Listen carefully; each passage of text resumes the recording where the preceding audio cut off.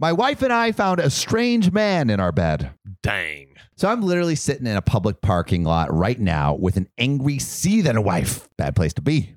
We decided to use Airbnb for the first time while on a one-day trip to Kona to see a volcano. Where's Kona? I actually, Hawaii? Maybe. Okay, that makes sense. We informed the host that we'd be arriving late, and he responded that it wouldn't be a problem and gave us instructions for the self-check-in. Also, the self-check-in sometimes with Airbnb sucks. Yes. When we arrived, we followed the instructions and entered in the code to open the door, and to our shock, someone was sleeping in the room. That's not what you want to see. He was as shocked as I, since he was sound asleep when we opened the door.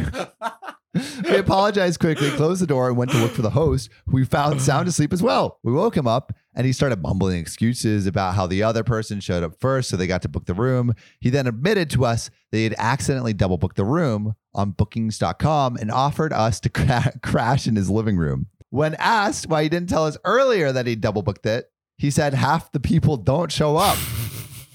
My wife lost it and starts yelling at the guy.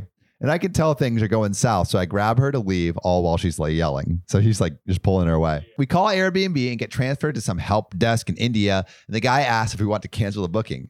At this point, I'm pissed and asked if he was serious. He says he has to ask and offers to refund the cost of the room and give us a $60 credit for a stay somewhere else. We tried calling around to the other hotels and they're completely booked. This host had 700 reviews and everything looked on the up and up. Wow. And now we're sleeping in our rental car for the night. Oh my gosh. That's absolutely insane. Yeah. Shitty Airbnb host, man. I love how they're both sleeping though. But like, it's also like that could happen because I remember at my Airbnb, like the key's just under the mat at a lot of these places. Bro, under the mat, or it's like, all right, here's this like 12, like here's the 12 forests that you have to go through. The sea of swirly twirly gumdrops. Yeah, and it's under the rock next to the gnome. Yeah. If the gnome is facing south, you know you've gone to the right place. It's too ridiculous. much, bro. Oh, also, if you have a crazy story, go to our subreddit, r/OKOP show, and submit your story. We want to hear it, baby.